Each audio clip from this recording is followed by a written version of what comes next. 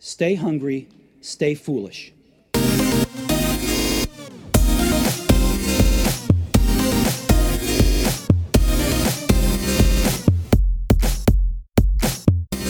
A mind that is stretched to a new idea never returns to its original dimension. This episode aims to introduce practical instruction for mastering the wheel of awareness, a life-changing tool for cultivating more focus, presence, and peace in our lives. We will explore the science that underlies meditation's effectiveness, how to harness the power of the principle where attention goes, neural firing flows, and neural connection grows, how developing a wheel of awareness practice to focus attention, open awareness, and cultivate kind intention can help us grow a healthier brain and reduce fear, anxiety, and stress in our lives. Whether we have no experience with a reflective practice or are an experienced practitioner, we are going to explore this hands-on guide that will enable us to become more focused and present, as well as more energized and emotionally resilient. Our guest is author of 4 New York Times bestsellers. His books include The Developing Mind, Parenting from the Inside Out, The Mindful Brain, Mindsight, The Mindful Therapist, A Pocket Guide to Interpersonal Neurobiology, The Whole Brain Child, Brainstorm, No Drama Discipline, Mind, The Yes Brain, and the focus of today's episode, Aware, the science and practice of presence, a complete guide to the groundbreaking Wheel of Awareness meditation practice. We welcome Dr. Daniel Siegel. Aidan, thanks for having me. It's a pleasure.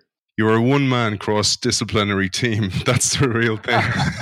That's the thing I got from reading your work and your back catalogue and the many, many TED Talks and features that you've done all over YouTube, etc. It's a fascinating background, and I'd love to share that first with our audience. Sure. Well, first of all, it's an honor to be here with you, Aidan, and it's always great to connect with Ireland. You know, my dear friend, John O'Donoghue, John O'Donoghue in America, we call him.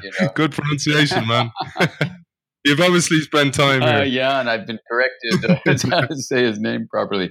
We had such a grand time there in Ennistimon just this summer, really celebrating with the president of Ireland and all sorts of wonderful, wonderful people from John O'Donoghue's life. So it's always great to be back with an Irish connection. And, I think what John and I used to work on was this bridge between spirituality and science. And John himself, as a former Catholic priest and a poet and a mystic and a philosopher, he himself was a one-man transdisciplinary field, and so when the two of us were together, it was quite a fun joining of minds. And his new book, Pastures of Wonder, the interviews with John Quinn, the wonderful radio icon you have in Ireland, is just a fantastic new book that people can dive into John's life. So I come from a field where we blend all the sciences into one perspective and ask, questions like, what is the mind? What's a healthy mind? And how can we cultivate that? And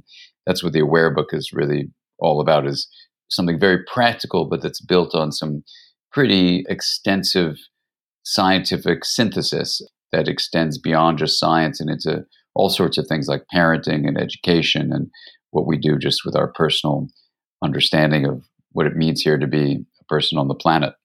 Yeah, and I love the cross-disciplinary thing. And it's something we talk often about on the show, that so many of us, because of the education system the way it is, we're trained in these swim lanes and we don't cross the lanes. And it's in the crossing and the linking that the magic can come. And you did a fantastic, one of your many TED Talks in Prague. And I thought it was fascinating the way you explored linkages and connecting the dots. And you shared this story about 2 things you were studying in the evening and the day job, one being salmon and the other being suicide. I know, it's amazing you bring that up, because it was a cultural moment, really. I told that story and like people were cracking up, and I got so confused why they would laugh talking about suicide. And what happened was, apparently, there's been so much trauma there in the Czech Republic and in Prague in particular. And so one just way of adapting to some very serious things is just to laugh. But it really threw me, that discussion. But the story really was given to talk about. During the day, I was studying fish and looking for the molecule, the enzyme that would help them go from their hatching in fresh water to being able to survive in salt water. And we were in pursuit of this enzyme and actually found it to help us understand how the fish could change its body composition. But then at night, I was working on a suicide prevention service, and there I was really focusing on how the communication between one person to another, the person on the suicide prevention service line and the person in a crisis, could make the difference between life and death. And so, just like an enzyme could save a fish, an emotional connection could save a human. And I was really always interested in how the subjective experience of feeling felt, of feeling understood, of feeling connected in a very brief encounter with someone on the phone could actually save their life. And that sort of set my whole path, I think, as a young student to really asking what is the common ground between our subjective life and our sort of physiological molecular life. And that's everything I've been doing basically has been exploring that question in all its different dimensions. And the Wheel of Awareness is a practice that actually helps you just continue that issue. Like, what is exactly going on that we can use our mind to change the structure of our brains? What is this mind thing that we have?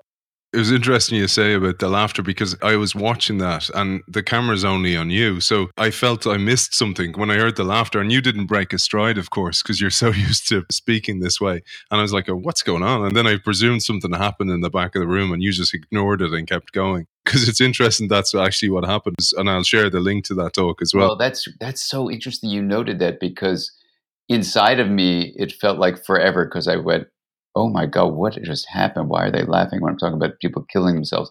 And I mean, the backstory I found out later, and it's complicated because in that talk, they forgot to put a clock on. And in the TEDx talks, you have to be very punctual.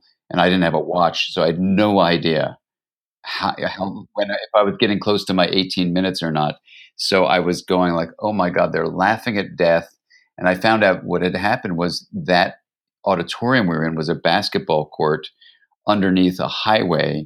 And it was the major place where people would jump off the highway onto the top of the building to kill themselves. Wow. And I had no idea that suicide was literally happening on top of that structure we were on.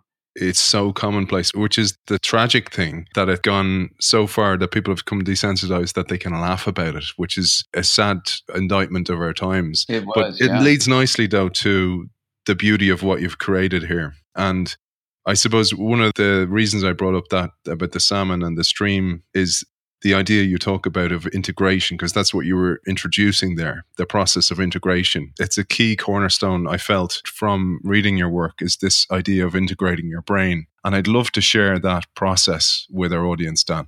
Yeah, absolutely. No, it is the cornerstone of a lot of things. And integration, let's just start with the word, is a simple word we use in everyday language. And what it implies from a point of view of a principle is that different things, like you and me in a communication, we can be different from each other. So differentiation is the word that's used for the process of allowing things to be unique or special, individualized, really, so that we have this individual development and function that we can have as two people in a relationship, or in the brain, two different areas of the brain, for example. So we call that differentiation.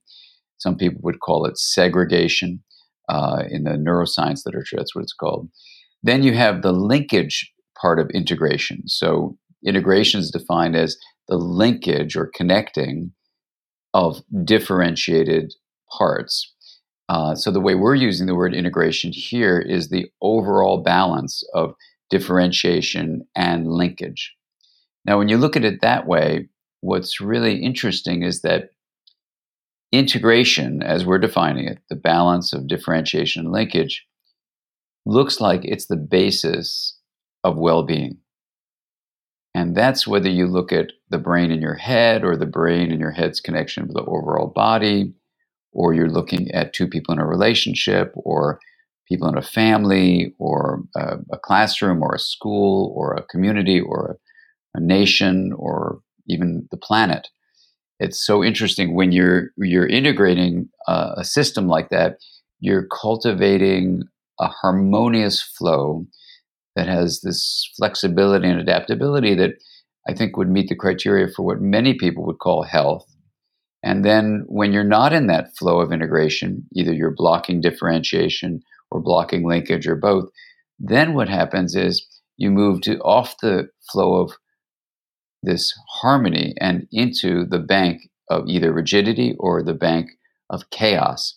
And that explains a lot of human suffering and even suffering on our ecological planet, where chaos and rigidity are coming because of impaired integration. So it's a really simple model.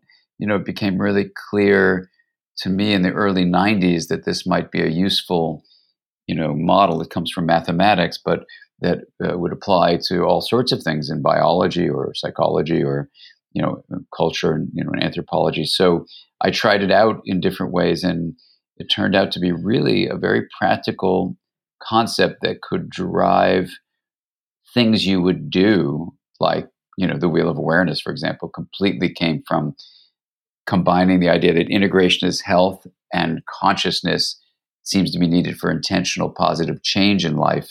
So what would happen if you integrated consciousness? And, we can talk more about that. But basically, yes, you're absolutely right. Integration is at the heart of all these different things. And once you start, wrestling with that and seeing how it fits in your life, it's amazing how useful it is. And it's just a one word thing you need to remember. Oh, yeah, integration. And everything seems to stem from that.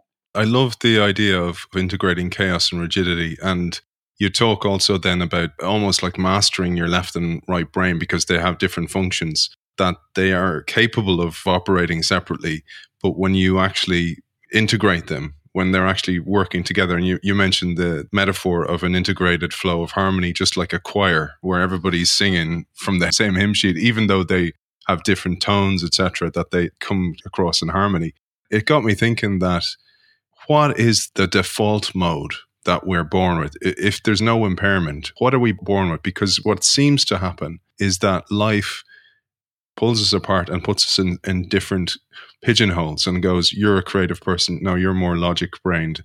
And we don't seem to have a methodology or a process to bring that back together. Or else, as you mentioned, somebody who may be on the autism spectrum disorder, or somebody who has had brain damage, or somebody who's been abused as a child, that they kind of get pulled apart and left that way. Yeah, that's right. And you want to have life be much more fluid and flexible than that. We can change and evolve, and we don't want to be pigeonholed into just one thing, one way of being. So. Yeah, I mean, it's so interesting. I remember in Ennis Steinman, to illustrate the choir example you're giving, I just said to people, "Hey, does anybody sing?" And before you know it, these wonderful Irish countrymen of yours were up there, and you do this example where they sing the same note the same way, so it's no differentiation. It's just kind of rah.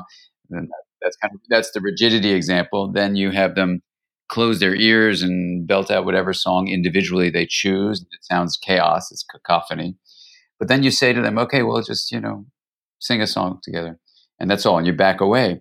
And this natural, what's called self-organization, blends differentiation linkage. And they came up and they sang this unbelievable version of Danny Boy, And if you can imagine, I don't remember how many it was, over 20 people up there just singing Danny Boy, with John, O'Donoghue in mind, and it was just exquisite. But you could feel Jill's, of incredible harmony. You could feel the linkage and differentiation that was there. And in terms of whatever anyone is facing, we all come with different stuff in life. So what you really want to do is have a way to really accept what is, and then see how it can be integrated into the flow of a larger life, for any of us, whatever, whether we have autism or have a cycling mood disorder or, all sorts of things that life just may have dished out for us. That's what it is. But now you can take that and put it into this more integrative flow. Going back to your multidisciplinary skills, one of the things you did, which remarkably didn't seem to have been done at the time, was look at the imbalance between the chaos and rigidity, and then cross-reference that with medical journals to see that almost every mental imbalance is rooted in the imbalance of these two forces, chaos and rigidity. I think it's chaos and rigidity are interesting in a way outcomes when you haven't balanced the linkage and differentiation. So I would kind of think of it a little bit like that, but it is certainly where in life, sometimes you move a little bit towards the chaos, sometimes towards the rigidity. And I think the cause of if you get stuck is if you haven't balanced this linkage and differentiation process. So this leads nicely to the benefits. Before we go into talking about the Wheel of Awareness and share the practice, it'd be great to share some of the benefits, because really, really amazingly, by working on this, we can totally change the shape of our brains, reverse aging, and there's so many more benefits. It'd be great if you'd share them with our audience, Dan. Yeah, Aidan, this is it's an amazing moment, in science, because the Wheel of Awareness has three aspects to it that in other studies have been very meticulously researched. And they are developing focused attention, that's a first pillar, developing open awareness, that's the second pillar, and developing what I call kind intention, what other people might call compassion or loving kindness, the third pillar, kind intention. So you're taking three aspects of the mind: attention, awareness, and intention, and you're very systematically strengthening each of them, or training them. You're training attention to be focused, awareness to be open, and intention to be kind. And when you take this three-pillar training and say, well, what does the research show that it does? What you show is exactly what you're saying. It reduces stress, it improves the immune system, it optimizes your cardiovascular system's functioning. It allows you to actually reduce inflammation by changing the way genes are expressed. These are called epigenetic regulators that are modified. And as you point out, it slows the aging process by a number of mechanisms, but one of them is by optimizing an enzyme called telomerase that repairs and maintains the ends of your chromosomes, where all your genetic material rests. And this is really an amazing finding. And when I turned the manuscript in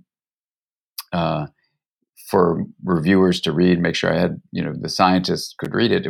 One of the scientists wrote me back and said, Dan, this is all great, but you left something out. And I thought, oh my God, I don't want to have to add more. But so I said to her, what did I leave out? And this is Alyssa Epple, who wrote this beautiful book called The Telomere Effect with her colleague, Elizabeth Blackburn, who had won the Nobel Prize for discovering this telomere system.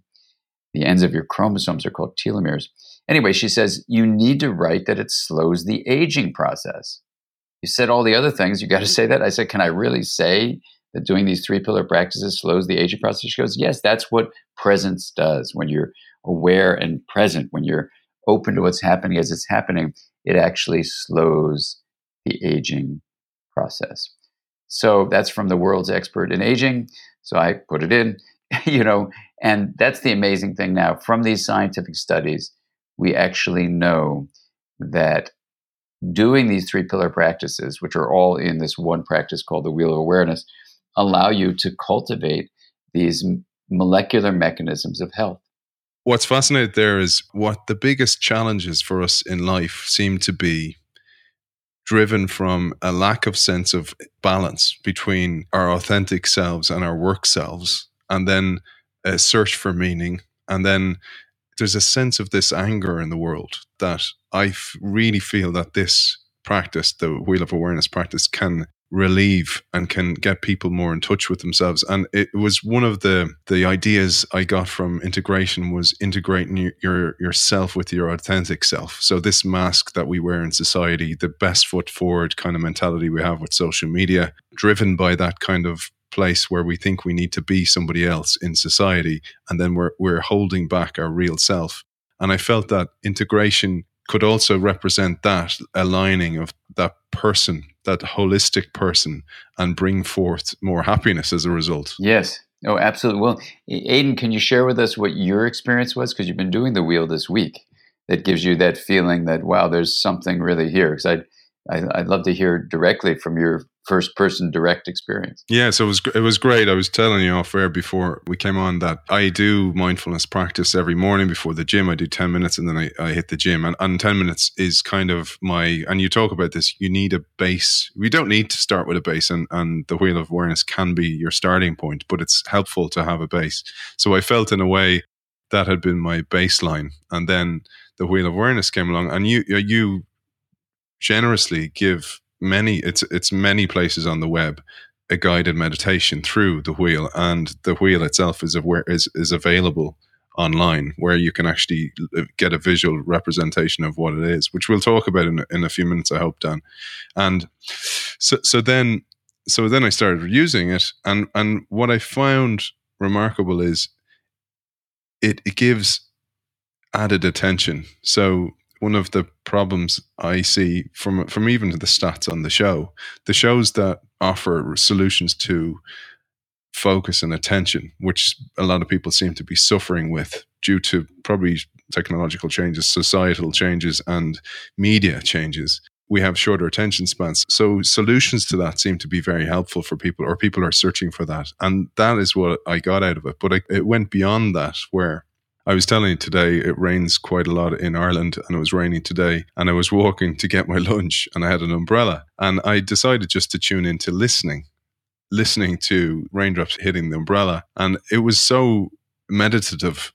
While before I'd be walking, I'd be checking my phone, I'd be looking around, I'd be thinking about what I'm doing next. But I actually was able to be in the moment, and that moment felt much longer as well. So I actually felt even the walk, which is only 5 minutes, felt like an event in my day rather than just in between events, the kind of way. So that was beautiful for me. But I was telling you, as a result, I actually feel like I'm listening better to people. I'm listening with my whole body rather than just listening to respond, that so many of us do in life. And I felt that by listening with your whole self, the other person feels acknowledged. And that is a great gift to give to somebody. Absolutely. And that's such a beautiful example of presence. When we talk about that word being present or having presence, and John O'Donoghue used to call it the presence. That's exactly, what we're talking about, is this amazing gift that we can give our lives and each other to be present, because then the rain falling and you choosing to open awareness up to the miracle that you can hear the sound on the umbrella surface, it literally makes that an event in life, not just something, I'm getting to the other place, but you're actually there for life.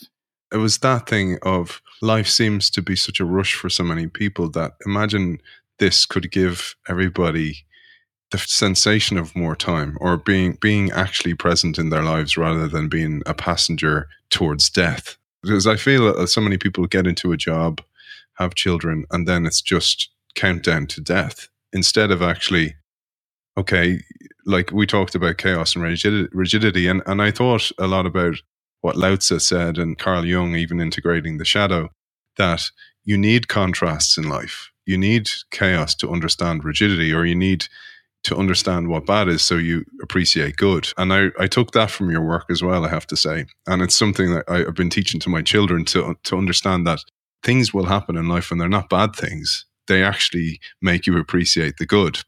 And the knowledge that we should have is to overcome the bad, to get to the good, and then really be present for the good. That's the enhanced element that your work gave me. Oh, beautiful. It's such a simple practice that if it could give other people as well that perspective shift. When you started with the Oliver Wendell Holmes quote, a mind stretched to a new idea does not return to its original dimension.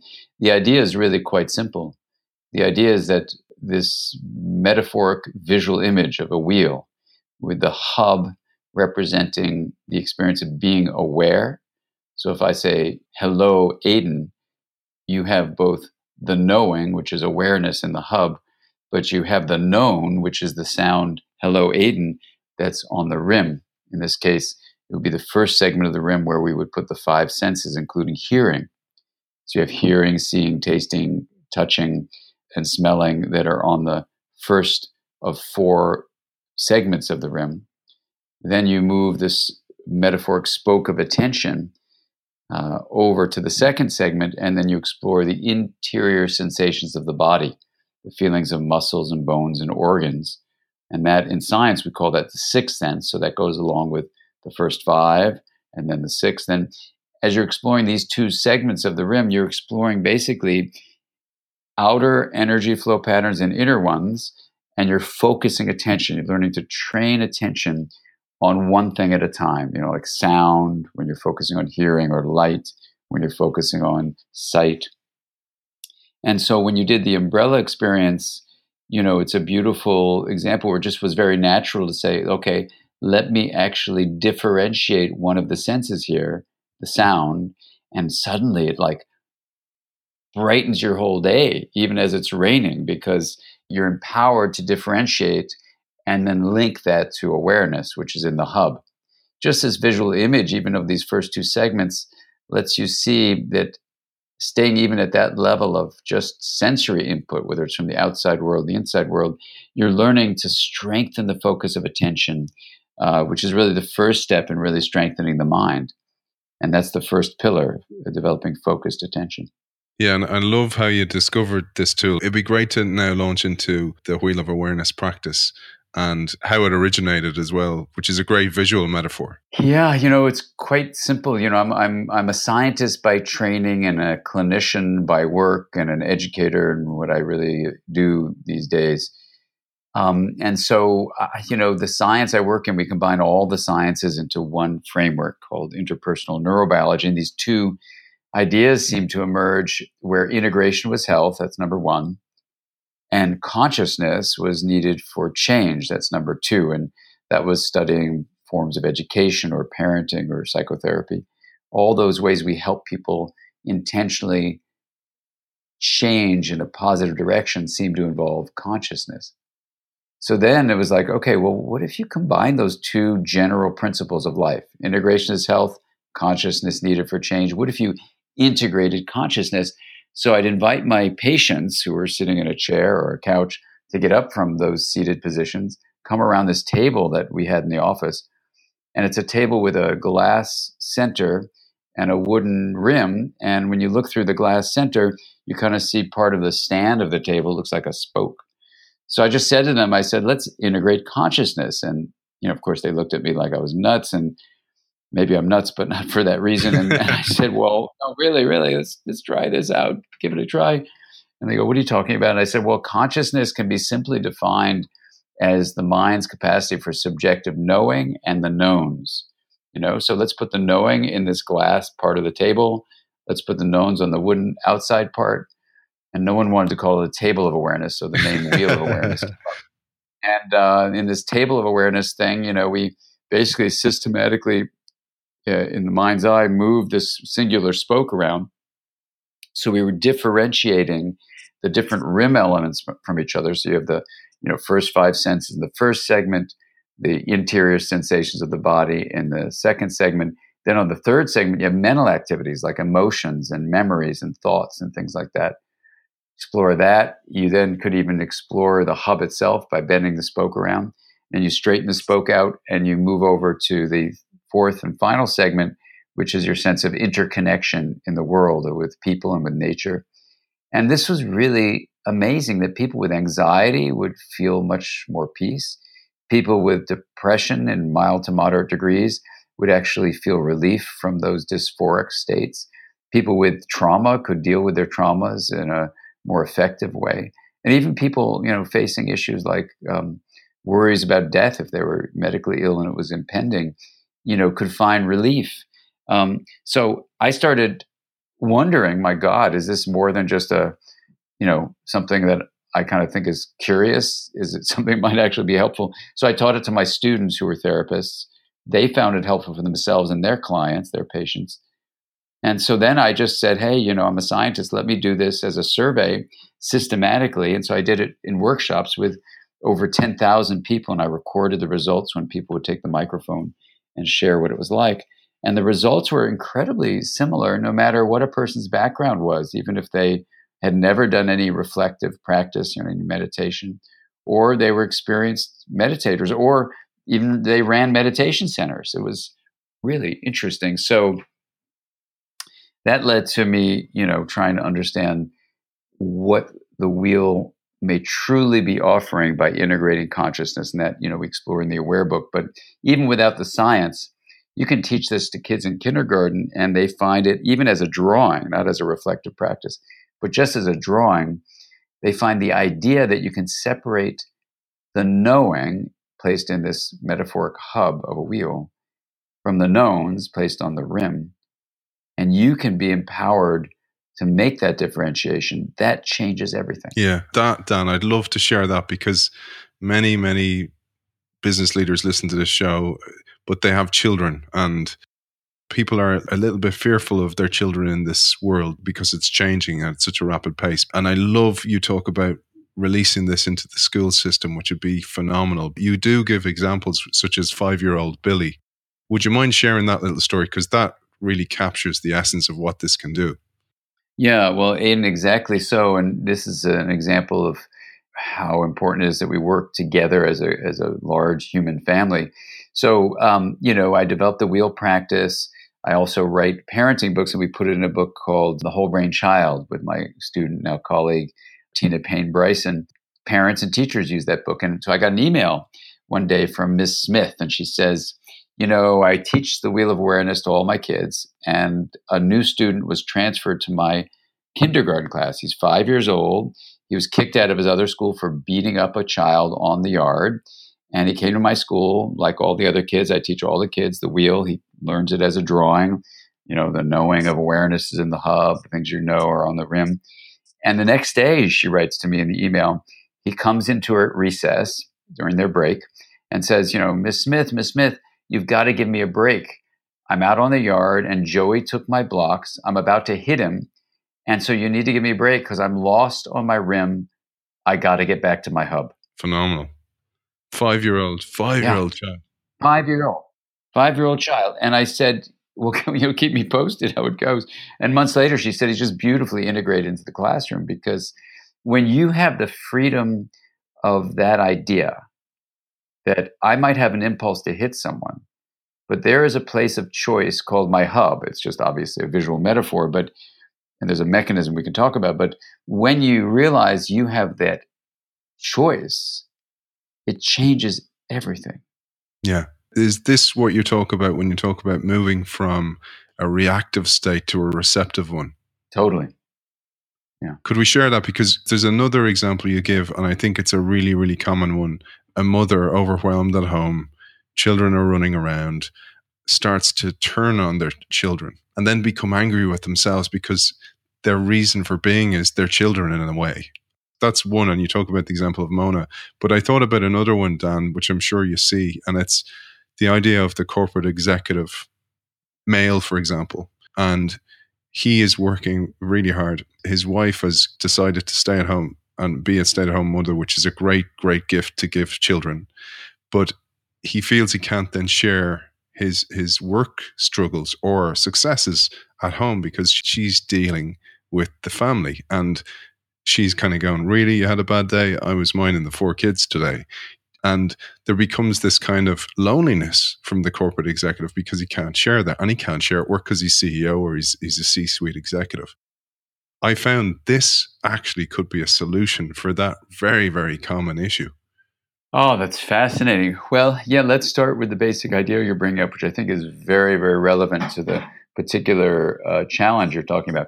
So the brain has 2 basic states. One is called a receptive state, where you're open and present and able to be flexible in how you reflect on what's going on and how you interact with another person, let's say. That's receptivity, that open state. The other basic state is called reactive. And it's when you're kind of on automatic pilot and you can go down several routes, but at least four of them are these four F's. You can fight, you can flee, meaning run away, you can freeze, meaning tighten your muscles up and don't move, temporarily paralyzing yourself, or you can faint, where literally you just collapse.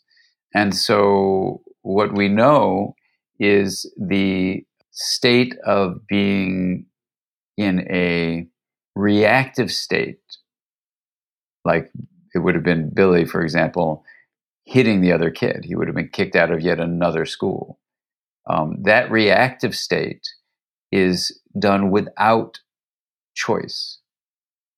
And so when we're in reactive states, we don't really offer the kinds of reflection and flexibility that a receptive state offers. So what that means then is anything that can bring you from reactivity to receptivity would make for a much more harmonious, obviously integrated response. You pull out of the rigidity or chaos that often accompany these states of reactivity.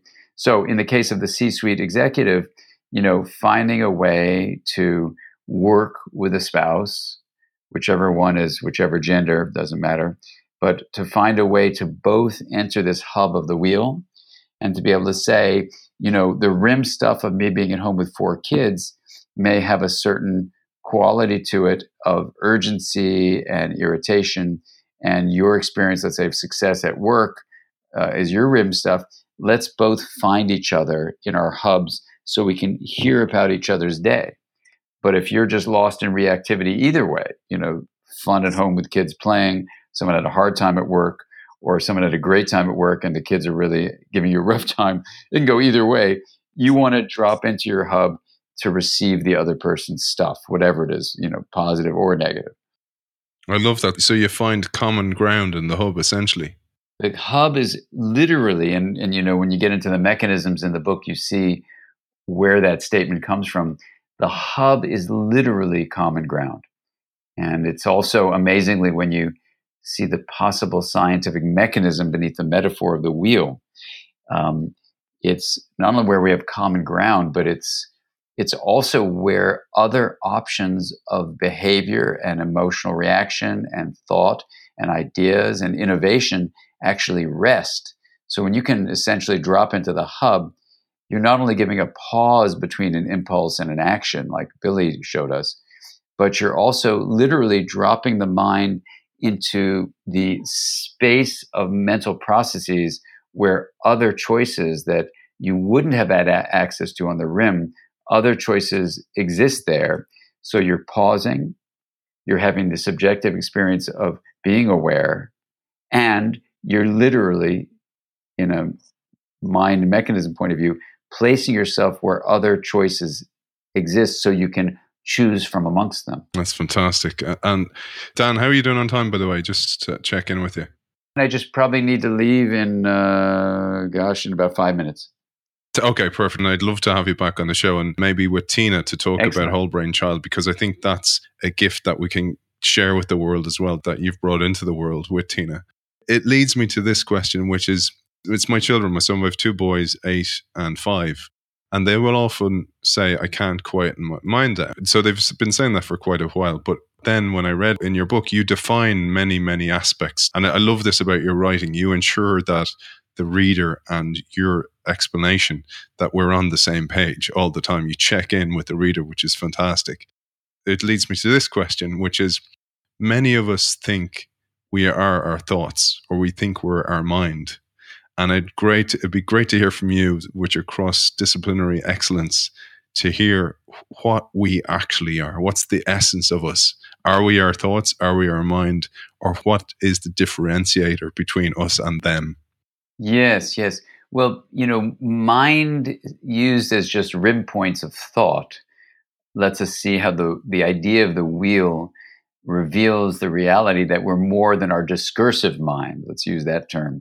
We're more than our thoughts, we're more than our emotions. You are more than just stuff on the rim. You also have this amazing thing called your hub, which is basically the source of being aware or conscious.